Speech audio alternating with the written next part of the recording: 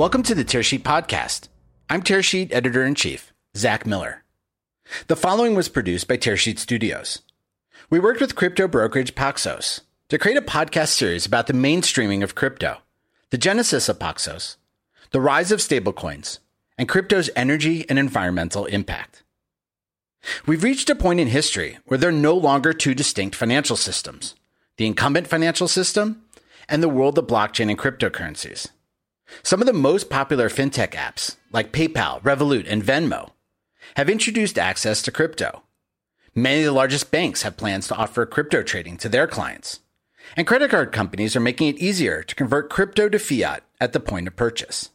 We call this the mainstreaming of crypto. My name is Charles Cascarilla. I'm the CEO and co-founder of Paxos. Paxos is a crypto and blockchain financial market infrastructure firm. Some of the big names in the industry pivoted from successful track records in parallel fields, while others matriculated right out of the classroom. But very few can say they've known that they wanted to innovate the financial world from childhood. With his first stock investment at only 10 years old, Charles is among those few. You know, it was something actually my grandmother told me about, believe it or not. And I'm from Cleveland, and there was a lot of public companies, including one that just came out of bankruptcy, LTV Steel. And I remember buying my first share of stock when it came out of bankruptcy because I thought it would be a great company to support. Now, this was back in the early 80s. So that was a long time ago. But what it really cemented for me was a real fascination with how the financial system worked and how ownership worked and the way in which you could participate, even in small amounts, in the financial markets. Fast forward a couple decades, that worldview would manifest itself into a diverse career as an investor. Cascarilla has a keen sense of the possibilities of the new technological age and a passion for the social and psychological mechanisms of market trends. Combined with a track record as an asset manager, it was only natural that Cascarilla would find himself at the forefront of crypto and blockchain innovation. I think what it really cemented for me was an interest in being an investor and just a fascination with different types of businesses, the ways in which technology and companies and management teams were able to create whole new businesses and to really create things that were transformative. I was growing up at an interesting time because the internet was just beginning and computers were just starting to exist in a personal sense, in a retail sense. And I knew that I wanted to be an investor. And I thought what was so interesting about being an investor is that it's a really polymathic skill set. It's a lot more than just about knowing numbers. It's about understanding, in some sense, social psychology, your own mental psychology, because there's such a behavioral aspect to what you're doing. Markets are dynamic. I really went to Wall Street after I graduated, and it was meant to be a way to move into being an investor on a professional basis. And that's actually what happened. And I started really at Goldman covering public companies, a lot of them financial services companies, but then started working afterwards as an investor. And I was an investor, also started my own asset manager to become an investor. And so really focusing on financial services companies in the financial system. And that was an unexpected twist for me. I really thought that I would spend most of my time looking at technology firms. That's what had really captured my imagination. But at Goldman, you kind of get put into certain groups, and I developed an expertise in financial companies. And I think actually, in some sense, that was really a great blessing because it's then allowed me to marry those two together in thinking about how financial services would change over time and financial markets could change, and eventually leading into crypto and blockchain. The important role of crypto for the present and future of financial ecosystems is a mainstream opinion today, but it wasn't always like this. The industry players who saw the potential in blockchain a decade back are the ones who understood the underlying dysfunctions in the financial systems as they were at that point in time. Then going into the financial crisis, what we saw was that the plumbing of the financial system was exacerbated by the fact that it was so old and archaic. And that made the crisis so much worse than it needed to be. And in fact, in some ways, it was more than just a contributing factor to the crisis. It was even a cause of the crisis, because it was impossible to know all the risks in the system from a regulatory perspective, or even by market participants, because it was so opaque in the middle and back office. And even coming out of the crisis, we saw this problem where there was a robo-signing issue and MERS issues around how home mortgages were being executed. And all of this led to a slower recovery and a lot of inefficiencies. And when we came across Bitcoin and blockchain, it was very early days, May of 2010. I immediately gravitated towards it because I saw the blockchain technology as a solution to those plumbing problems. And specifically, I could see how it solved who owns what when. Very important in financial services and financial markets. That's mainly because ultimately it's allowing information to be able to move around, but yet be universally accessible. And so essentially what happens is anybody can join it, but nobody controls it, yet it's cryptographically secure. A really huge innovation. And because I came from financial services, I, of course, saw a solution to those problems. And we began to think, how could we take this technology and apply it to the problems that we know? And that's what led us to start Paxos. With Bitcoin and many altcoins currently down by 50%, it's clearer than ever that there's a lot of volatility in the space. Cascarilla offers a big picture view behind some of the dramatic price corrections, and why the only constant we can confidently expect is change. You know, when you talk about what is the price of crypto doing, you have to think about what does each one represent now. And so I think that's a really interesting development from the early days when it was just Bitcoin and that was the only blockchain and that was the only crypto, to today, it is a much wider type of asset class than it has ever been before. And so you have different types of crypto assets representing different things. And so certainly the asset class moves in tandem and is moving in general lockstep. You know, Bitcoin goes up and all the crypto universe is going up. Bitcoin goes down, all the other crypto universe is going down. We've had a huge price run up and a big pullback as well, more than 50%. I think that's just what you have to expect in an early asset class like this, where there are so many different things that are being represented by it. They're being created, they're being tried, some are being discarded, some are being adopted. And that means ones that maybe have a more mature base, like Bitcoin, will be less volatile on the upside and the downside. But ultimately, all of them are still in very early stages here.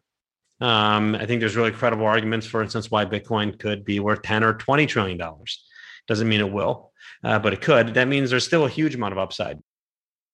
There's plenty of talk about the volatility in the space, but one thing is for certain. Crypto is not going anywhere. It's graduating from the early adopters stage and making its way onto the main stage, front and center. And the big players in the financial industry are catching up. Many large firms have had the PayPal moment, which is that they were afraid before and they were afraid after. The difference is before they were afraid to be first. Now they're afraid to be left behind. And that's because PayPal is the fifth largest financial institution, at least by market cap right now. And their entry into the space makes it clear that you're hitting a mainstream adoption curve. And so this is a key point. Early adopter community, it's small. It could be maybe be ignored. You could wait until something happens. And that thing happened, which was PayPal. And by the way, that's not to take anything away from Robinhood or SoFi or Square or Revolut, which are all large fintech firms, but not maybe mainstream in the same sense as PayPal and Venmo are. And that shift to them coming into the space, which we powered, I think really set off a moment of you're at a mainstream adoption curve, still early stages, but you've gone from an industry that maybe had tens of millions of users to now having hundreds and hundreds of millions of users on the way to billions and billions of users, and potentially, I think everybody in the next 18 to 24 months. And I mean everybody, meaning globally, you're going to have ready access through some service provider to be able to buy, sell, hold, transfer crypto. That's a huge, unbelievable shift that's happening. This past year, the largest financial institutions finally realized that incorporating crypto buying, selling, and holding into their offerings will not only keep them relevant, but connected to what their customers want. Yet creating the infrastructure to do that in a highly regulated and reliable fashion is no small feat. The question is whether they are better off building it themselves or partnering with a service provider. What we found is that firms really want to move fast. And that need to move fast and that fear, in some sense, of not being able to maintain parity with your competitors, which I think is very real and very valid, means they want to necessarily not build it themselves. They want to rely on a service provider who can move fast, who specializes in infrastructure. And also, it means that they have to spend time thinking about what processes they want to have internally versus externally. Where can they be really great? Where can they put their scarce resources to best use? And where can they rely on somebody who will give them leverage? And I think by and large, in financial services, there's a sense of the infrastructure layer being a common good, a utility good that you rely on external providers for. Examples being certain exchanges, there are clearing corps, other money movement facilities like ACH, or FedWire, or et cetera, you can go on, that are a common good that are regularly used by large participants. Because in financial services, there's a lot of different types of firms that users can go to. Meaning there's a JP Morgan, or there's a Bank of America, or you can go to a SoFi or a Revolut, or whatever it might be. And so there are so many different types of providers out there, yet they need to be able to have a common way of being able to build and move and be able to do it quickly. And that's where Paxos comes in. So this mainstream adoption shift is about how do you move fast? How do you make it commonly available? How do you do it in a highly reliable and secure way? And Paxos is exactly about that. We have spent the last 7 years building a regulatory stack that gives us approvals to hold many different types of assets, but to be able to move and hold in a regulated way, and to do it in a trust company, which is actually safer than a bank. So we're deliberately set up as an infrastructure firm, as a trust company, which is a special bank where you don't make loans, you don't take deposits. You only hold client assets, bankruptcy remote, fully segregated. That regulatory wrapper around our business is very, very important because it creates confidence for our customers to use us. And what we marry with that regulatory wrapper is our infrastructural platform. And so there's lots of infrastructure and lots of industries. You can think of AWS, or you can go across and look at other analogs in other places. What's different in financial services is that infrastructure needs to be regulated in a very reliable way. And that's what we've done from the very beginning. Ask for permission, not for forgiveness.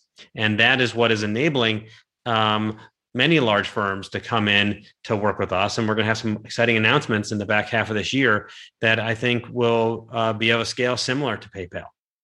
Some of the biggest financial institutions, PayPal, Venmo, Revolut, chose to forego building the infrastructure themselves and instead power their crypto offerings with Paxos. Cascarilla shares some of the key insights Paxos walks away with after helping them launch their crypto products in the US. They're all really excited to get into the space. They recognize that it's the future. And they recognize that there's a convergence of different types of financial activity into one common wallet. And I think that means that crypto is something they're excited about, but it's not the only thing they're thinking about. They're trying to think about what is the strategic journey this is laying out here. And so a common thought exercise I give to people is imagine not just crypto, which is native to a blockchain, is accessible in your app or in your phone, but any asset is put on a blockchain and now available. Everything that you have. And that's an enormous amount of assets, by the way. Globally, there's $700 trillion of assets. There's only 1.4 trillion or 1.5 trillion of crypto. How does the world change? How does the financial system change if it existed in that format? And how could you converge your offering to your customers as one of these companies? How do you converge your offering to create the most amount of utility and the most amount of capture of the financial life of a person? And that's very complex to do today because there are so many different back ends you have to build in order to make stock trading available versus money movement available versus being able to hold commodities or real estate or collectibles. And it's very operationally intensive. But if those assets were sitting on a blockchain, that starts to really go away. And so that is the vision that we believe is going to come to fruition. But increasingly, we see amongst a lot of these large financial institutions, they see this convergence happening, and they're trying to figure out how do we make sure that our product offering today is relevant for our customers in a world where you can get almost anything at the click of a button, but not from a financial perspective. How do you, really address that in a way that keeps you relevant as we move through the next 5 or 10 years of, I think, some really significant shifts, the likes of which we saw, for instance, in e-commerce and advertising and media, starting, in the mid 2000s. Fast forward to today, there's hardly an aspect of life that escaped the impact of the global pandemic, and notably the move towards digital adoption. Yet a large portion of financial infrastructure is still built on COBOL. How long will it take for traditional banks to fully make the move to the cloud and blockchain-based platforms? Well, there's a continuum, of course. Yeah, you have certain firms that are trying to move as fast as they can, and then you have others that are just slower. The weight of history is very large. My pitch to these institutions is Paxos is here to help you. You shouldn't be afraid of this unless you don't adopt it, because it's going to happen. It's going to change. You can see what that system will look like because the crypto ecosystem is rapidly innovating and developing new ways of creating lending and borrowing, trading, community, holding assets, doing it in a programmatic way, in an always-on fashion, 24/7. How do you make sure that you're offering those types of products to your customers? And do you have a path to get there? Because that's a non-linear shift.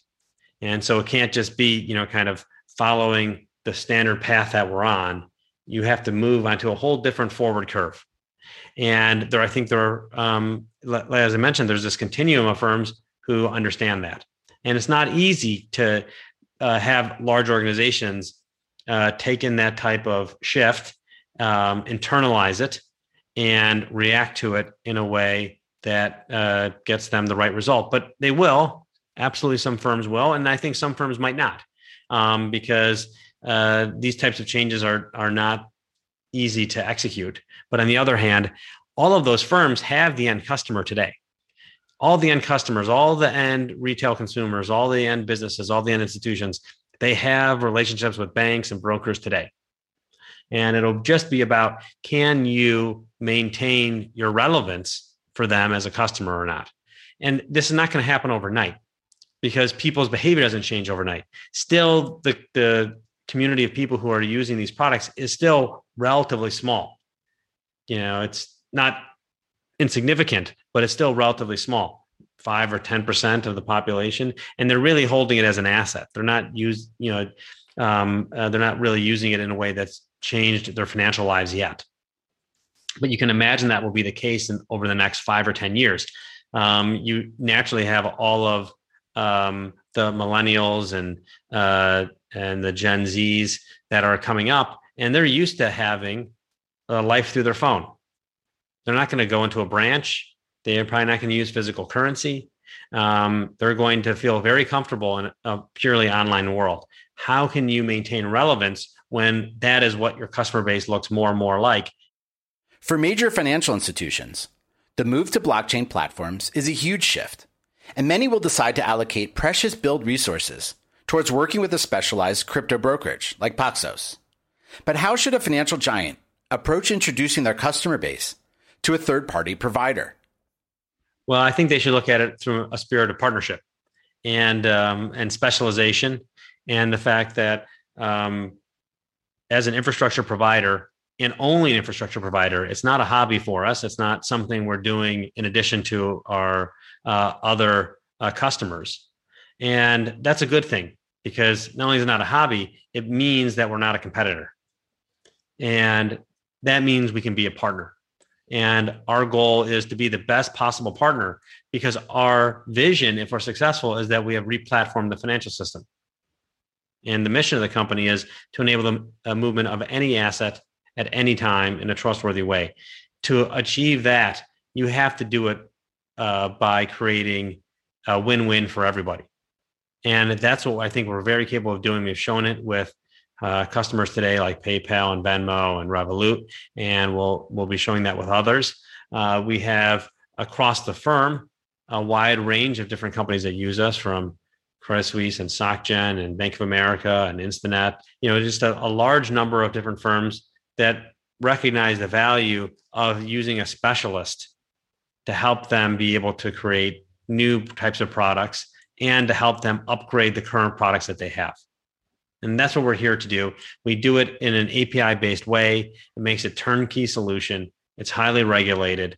We've raised a significant amount of capital, $540 million. We have an independent board of directors. All of these things are done to make sure that our customers, our regulators, our shareholders, our employees, everyone can have the confidence that we're going to be around as a partner to help them succeed. Paxos is building modern infrastructure to help banks transition into the crypto era. But it's not just the banks that are evolving. Consumers are as well. They're the other side of this equation. Cascarilla believes everyone will have a digital wallet in as early as 18 months. You have access to basically all the information in the history of the world at the touch of your finger. What an unbelievable shift in how information is able to move.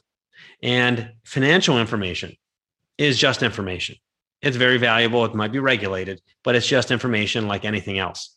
And there is going to be an expectation that your financial information should be able to move just as fast as anything else does.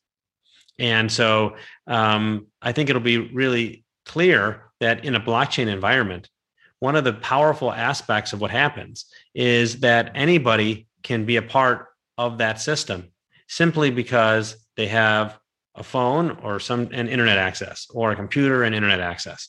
And that's really huge. You don't need to have a bank account. You might want a bank account. You might want a service provider in this blockchain world, but you don't need to have one. You just have to download a wallet from an app store. And then you can suddenly hold a stable coin in there, or crypto in there, or gold, or whatever it might be. And you now have a way of being able to hold and move assets that does not require an intermediary. And today, one of the biggest things that holds back participation in the financial system is how costly it is to be in the lower end of society as an unbanked or underbanked person. Even in the United States today, 26% of the population is unbanked or underbanked adults. That's almost mind-boggling, and we're a first world country. Just imagine, it's billions of people globally. And having a phone, having internet access will allow you to be able to have a wallet that isn't tied only to a financial institution that onboards you. And it's not going to then create the high fees and high costs for you to be able to move your assets around the world, which is how it works today. Big shifts, and profound ones for society and for the way in which people are able to have control of their financial lives. This concludes the first episode in a podcast series we're running with Paxos. To access the transcript of this podcast and to hear upcoming episodes in the series, head on over to the Tearsheet website.